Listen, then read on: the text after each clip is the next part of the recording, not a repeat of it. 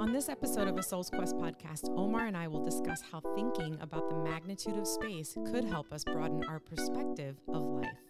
Stay tuned.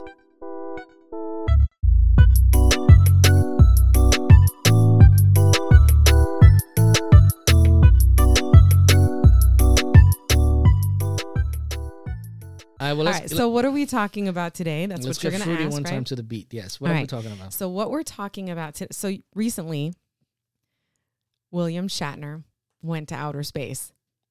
Go ahead, say it. I know you're going to say something funny. No? What? He didn't, not figuratively speaking, but literally. I'm sorry. Wait a minute. Okay, you got to go back in that because I'm like, huh? I like, huh? Say what? He went, what? Say that again. Let's start all over again because. Okay. Mm-hmm. So we're talking about William Shatner's recent visit to outer space. Okay. Now this time, literally, not figuratively, not in not image, Star Trek, not like he actually went there. Right. Okay. Yes.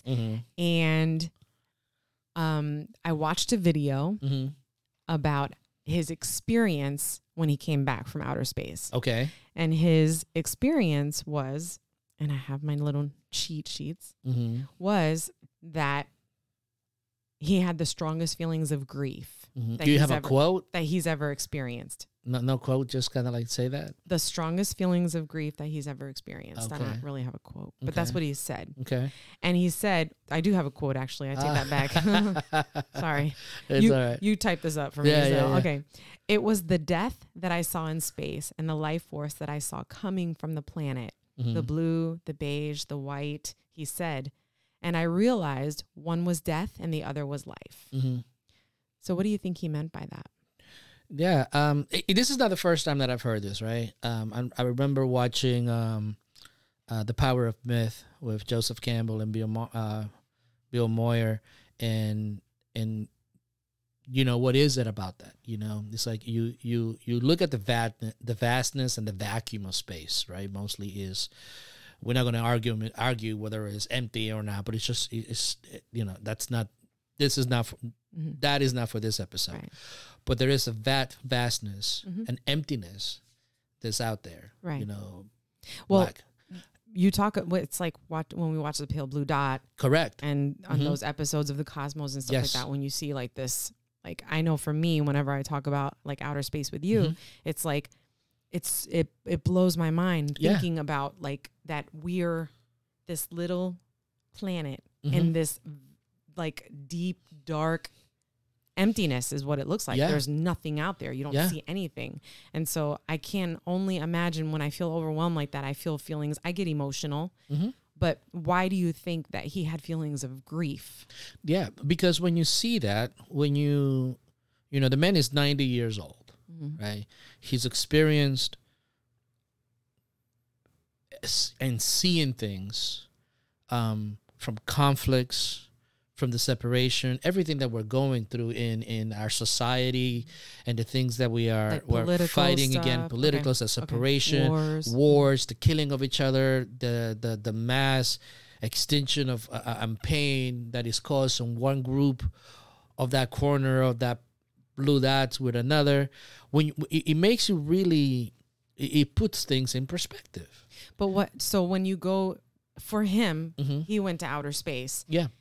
And looking back, now he's in outer space, looking at the planet, the blue, the beige, the white, the grief that came to him and the feelings that were overwhelming for him were because of... It's the realization, right, that in the vastness of space, in the vastness of all this darkness, this beautiful circular thing exists. And in that beautiful sphere, life And all that stuff happens, right? Now, this is not the first time that it's happened. I mean, it's called, this is actually called the overview effect. And I don't know if you have the notes because I forgot its name on Frank White. Frank White. Author. Author Frank White. Coined the term in 1987. He coined the term in 1987. You want me to tell you what it says? Sure, go ahead, go ahead. What he says is, there are no borders or boundaries on our planet except those that we create in our minds or through human behaviors. Correct. All the ideas and concepts that divide us when we are on the surface begin to fade from orbit and the moon. The result is a shift in worldview and in identity. Exactly. So that was what happens is that, and this is why I found this article so intriguing and so interesting, because individually, as individuals, right, we have a certain scope of experience, a limited scope of experience, right? In on a daily basis, we might travel maybe 15, 30 miles from where we live, from where we live the majority of our life, right? And that is like one little speck of space in this sphere that is our planet, right? But based on that, and based on whatever ideas we might think, either individually, our identity, culturally, our political beliefs, and all that stuff, is just a small scope in the vastness of things. But if you really think about it, the thing that makes this so powerful is that we are willing to die for that. We are willing to cause harm and pain to ourselves, to others, to that sphere, to protect that little circumference that we think is the most important thing, or that idea, our idea, an idea that we think that is the most important thing that exists. So when you think about it, the shift of perspective and the shift of consciousness, when you see things from what I call an eagle's eye view, or what they call the overview effect, it's a shift that puts things really in perspective in terms of our existence, and the choice that we have. And that's what strikes me the most, right? Because ultimately there's a choice that you make. Because if you realize how we are just dangling, or like Carl Sagan said, a speck of dust, in the vastness of space, your choice is, on one extreme, so why should I care? I'm going to do whatever the hell I want. I'm going to do whatever I can to get what I can. And damn everybody, right? And some people might equate that to like Darwinism and the survival of the fittest, and this is how the world operates, and that's one extreme, and there's a certain level of truth when it comes to that. On the other side, you could say, wow, I think it's my responsibility to cause a little bit less pains, because we all in this sphere together, right? And we're dangling in the middle of nowhere. And just recently, I just read yesterday that there's an asteroid that I was just thinking. You were just thinking about? Literally. If an asteroid hits us and it's powerful enough to take us all out, we're all going down. Well, there's an article out there right now. NASA just put it out a couple of days ago about there is an asteroid out there that could be life-changing for our planet. Now there's not a possibility that it will hit us right away, but that possibility exists. It is out there, yes, of course. So when you're dangling in a speck of dust, suspended in space, then those two choices come about. And the question is like, we as humans, because we are the only species that is able to be cognizant enough and conscious enough to realize these things. The question is, how do we move forward? Are we going to continue to protect either our individual selves or an idea for a temporary spotlight, right, of success? That's the question, really. That is kind of like where we see it. So now the more important thing, the further question is, it's like most of us can't go to space, at least not yet. Right. So that was going to be my next question. William Shatner had this really remarkable opportunity to go to outer space and experience this, and in our lifetime at least, because I'm going into the next half of my life here very soon. Because we're saying that, but the truth of the matter is that we're going to finish this episode, or people are going to watch this episode. They're going to click it off. They might think about it, and then they move on and they go back to doing what they're doing. Not to insult anybody or their intelligence, but it's the reality. We get sucked into our environment, our sphere of living space. Yeah. So then if that's the case, how do we shift our perspective if where we are is here? We're never going to leave Earth. Well, we will, but not in that way. We're not going to outer space. So how do we shift our perspective in terms of sort of coming outside of ourselves? Correct. And thinking more about the planet and other people and generosity, because that's what we're talking about, right? Generosity, kindness. It's not so much about that simple. I don't think it's that simple about generosity and kindness, because I think that there's a simplicity to that, but it's also the way that I've seen it implemented is that we begin to separate people versus good versus evil when we start kind of like moralizing a lot of these things, right? So like this is an individual shift in perspective, right? And there's a couple of ways that I've actually seen this that I could personally have not experienced it, because I'm not going to say that I have that same experience, because sometimes I want to punch somebody, No, not you. I'm kidding. Not you. No, not you. Road rage. No, not even road rage. It's just like idiocy. There's things that bother me as a human being, because I'm just a human being, right? Okay. But this is the things that if you look at history enough and you start like comparing religions, there's a lot of beautiful things that religions that the founders, let me rephrase that the founders of those religions mentioned. Christ talked about, when they asked him what are the two greatest commandments, right? Love God above all and love your neighbor as you would thyself, right? There's a thing in there about the importance of treating each other with respect. And not so much each other with respect, but also our environments with respect. This is what I love about a lot of primitive cultures. Native Americans did the buffalo dance when they killed buffalo. Why? There was a reverence and a thankfulness and a balance between those type of things. Right. We are so caught up in our advancement of society and the things that we want individually, that we forget that we're just dangling in a speck of dust. So one way to realize that same type of mentality is, number one, it's like going to nature. I love when we visit a city, when we go to cities. I don't like going to cities anymore, because I feel that they all look pretty much the same. You have different little things here and there, something to see.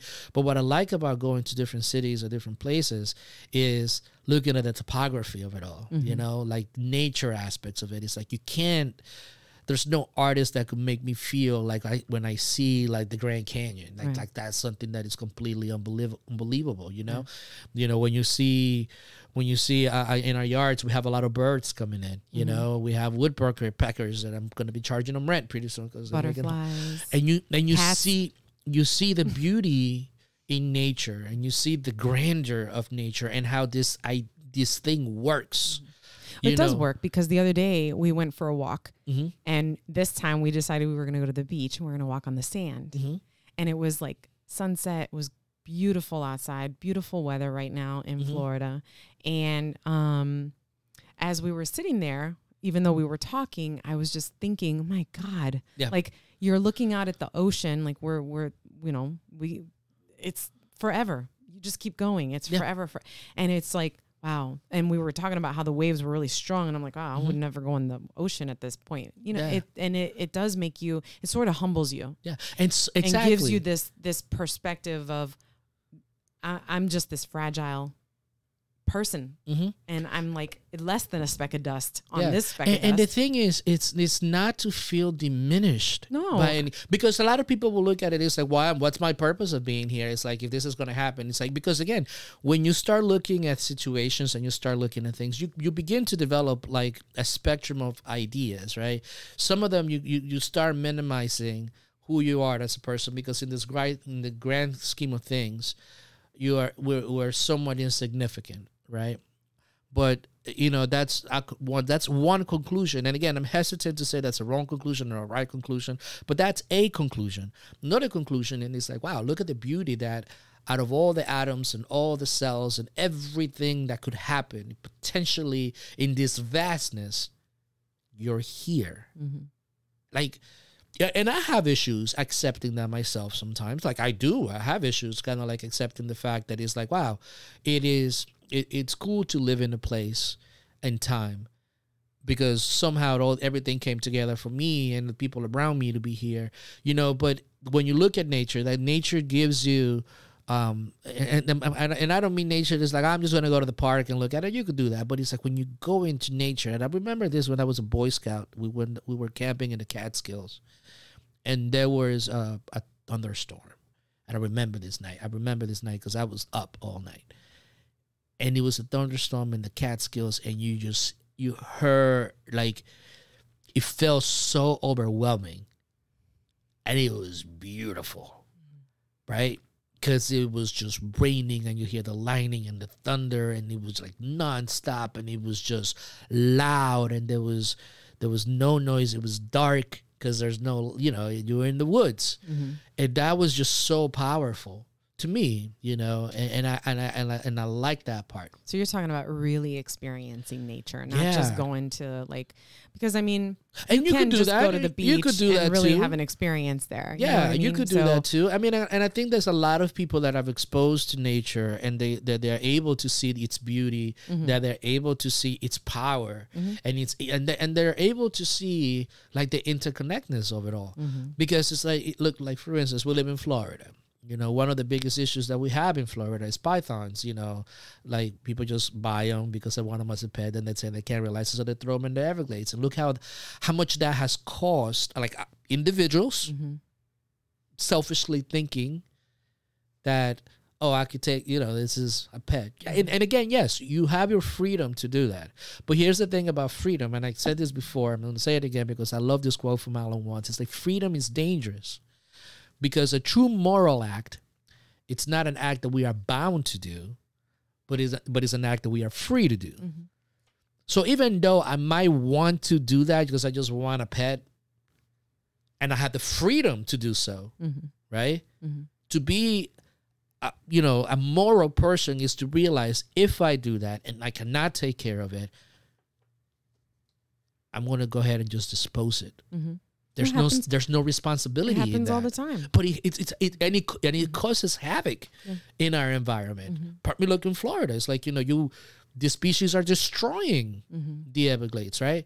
So these are the reasons why looking at things from that big perspective, mm-hmm. It gives us another point of view that we do have a responsibility. Right. That's a good way to put it, because when you do things like that, you're being selfish. You're just doing it because you just want it. That's instant gratification. I got to have it right now. Mm-hmm. And what you're saying is to step back and think about what my actions and what my decisions are going to, what's that exponential effect. Exactly. And I think that's important. So you're saying then that if you go into to get this to shift and perspective, mm-hmm. One of the ways that we can do that is by going into nature, getting in touch with that, sort of observing things around us. Mm-hmm. And another one really that kind of helps me quite a bit is like just meditating, and meditation is not, again, if we get too caught up in concepts and ideas and all this stuff, like we begin to lose the purpose. Mm-hmm. Why do you meditate? Like, why do you sit there and listen to your body breathing? It's like there's a connection there, at least for me, mm-hmm. And I'm not, an expert meditator or anything like that, but there's a peace that you feel if you once you get past the muck and the fear and the loneliness of that emptiness of space, right? Because when you meditate, you're quiet and you feel that emptiness, you feel that void, and it's a scary feeling mm-hmm. when you're there. But once you begin to see the beauty of it and begin to see the connection to the outer and the inner, it's pretty interesting, So that's like the second way. The third way that I think that it's cool to kind of like gain this type of the overview kind of perspective is to really think, and I wouldn't say think about space, but learning about space, you know? So, you know, we talked about the cosmos, you know, I love the first with Carl Sagan. I you know, watched it all the time, you know, watched it. Remember, you know, we quoted quite a bit, love the pale blue dot, you know, I love the new one with Neil deGrasse Tyson. Our honeymoon was Kennedy Space Center, you know. Part of it, yeah. Part of it was, you know, because it's interesting to start like really reflecting on it and seeing it from that different point of view. You know, it's seeing it from that, like, wow. If you think about it, we live in a galaxy out of unknown amount of galaxies. You know, we have trillions of but nobody knows exactly. You know, they're saying that the universe is expanding. You know, so we live in a corner of a galaxy with I think is millions of billions of stars. Right? When you just start thinking about that, yes, it makes you feel small. Like, oh my God, my life is completely insignificant. Right? That's one of the conclusions that you could draw. I'm given. Right? But another conclusion that you could draw is, like I said before, it's like, wow, I'm here. And a responsibility to make this a better place or make it so that I don't cause as much pain might be a good possibility too. You could have the hedonism on one side, or you could have like the spiritual experience in which it encompasses others, you know? Like you have that spectrum. And the matter is, like, how do you choose? Right. Like, what do you do? And that's ultimately the point that somebody has to make. Like, I'm not too much into the systemic, like, this is how you got to do it. But I think contemplating about it and experiencing about it will bring things out of you, which will fall within that spectrum, you know? And it's up to you to do that, you know? And it's up to you to experience that. And I would argue, or not even argue, because it's not an argument, but just add to this whole thing, because when you talk about going into nature and experiencing things and meditation and whatever it is that makes you, like, sort of separates you and brings you to that place where you can observe your not only your surroundings, but even observe yourself in that surrounding, right? That I think that it takes a level of self-awareness. Yeah. Because you have to be aware enough to know, ooh, I'm really deep into whatever's going on right now, and I'm not paying attention to anything, and things are just happening and whatever. And I think when you realize that and know, okay, it's time for me to step back, got to take a break, got to time out, you know what I mean? Yeah. That you can then say, I need to go for a walk. I need to go to the beach. I need to take a little, you know, camping trip, whatever that is. Go for a drive. Sometimes just going for a drive, and or sit and meditate or journal or sort of write down these things that you become. You increase your self-awareness, and I think that is the foundation. I mean, speaking as an expert, that is the foundation of having these experiences and realizing these things, right? So we live in a world right now that is all about identity politics and political points of views and all these points of views, right? And what you see in Shatner's fear and feelings of emptiness and the void is the fact that it's like, wow, from this perspective, everything is so fragile. Yeah. Right. Yeah. It's like, but we don't see that. No, we don't. We don't get to see that. We fight with so much we're rigid. fervor. Yeah. Yeah. To protect our idea. Right. And you know, keep it for me. And keep it, and it's like us against them. It doesn't matter which spectrum it goes. It's like, but it's so fragile, right? And life is so fragile, because even in our immediate cosmic neighborhood, we haven't been able to find life like it exists here, you know? So when you start looking at things like that, from that grand point of view, the question is, how do you bring it down to a life on a regular basis? Practical. You know? And again, my only thing is that I don't think that systemically, I think it could be done systemically, But systems don't work without individuals. And the most powerful thing that could change things, it's individuals in the way that we act on a daily basis. Right. In the way that we interact with other human beings, but also with that immediate environment and the environment that we're around. Yeah, it's cause and effect. It is that aspect of cause and effect if you really want this, you know, and so you gotta look at both, you know, because I don't think that to be a well-rounded person, you have to look at your individual scope and sphere of influence, but also you got to see at the whole big picture as to, okay, how does this all fit in the universal scheme, you know?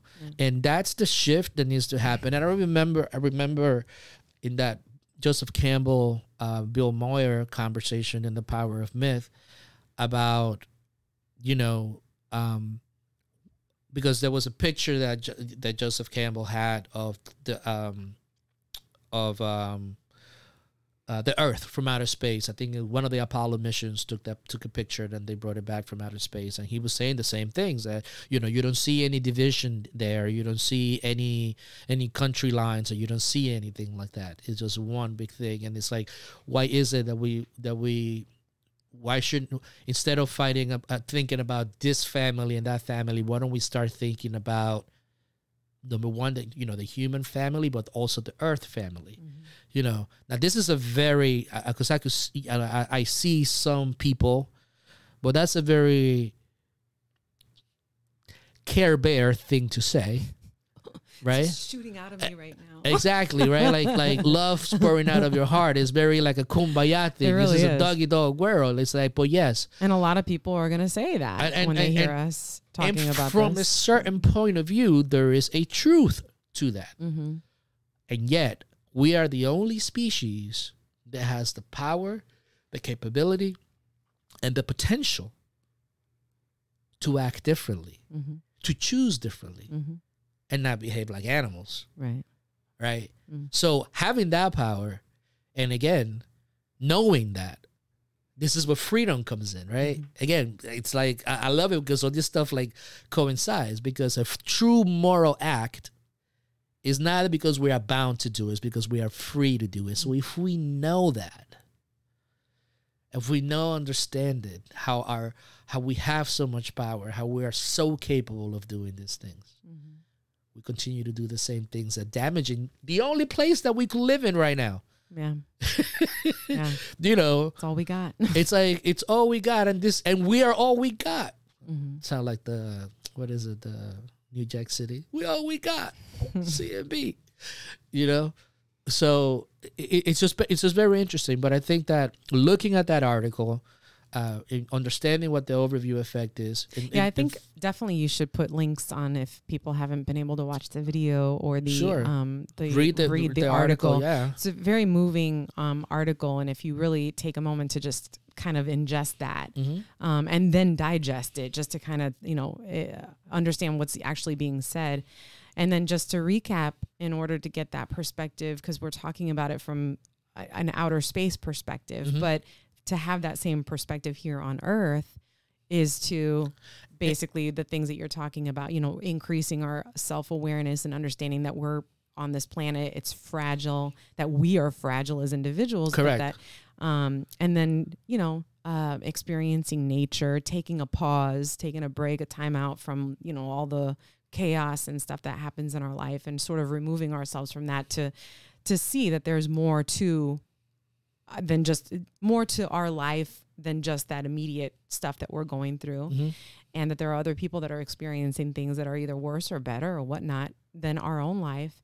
And then you said, meditating. I know that's something that I have a lot of difficulty doing, but sometimes I think that when I can just sit somewhere, if not breathing and doing exercises, but just, I think meditating comes in different forms. It can be just sitting on a bench somewhere and just, being in that moment, and experiencing that moment. And to finish that, because I want to finish on this note, because you talked about meditation, and it's like this, and many does work. But one of the things that Joseph Campbell is one of the biggest influences in my life, reading him and understanding, like watching a lot of his talks. But one of the things that he says, all of life is meditation, and or like some Alan Watts once asked him, "What is your yoga?" And he says, "Underlying sentences." You know, because that's he likes. You know, he read other mythologies and he underwrote a lot of things, and that's what it is. It's finding that thing that you do that connects you, to the whole. You know, and it could be insignificant to others, but it's important to you, right? You know, because that is what connects you to the world. We hope you enjoyed the episode. Comment below with your thoughts and remember to stay connected by sharing and subscribing.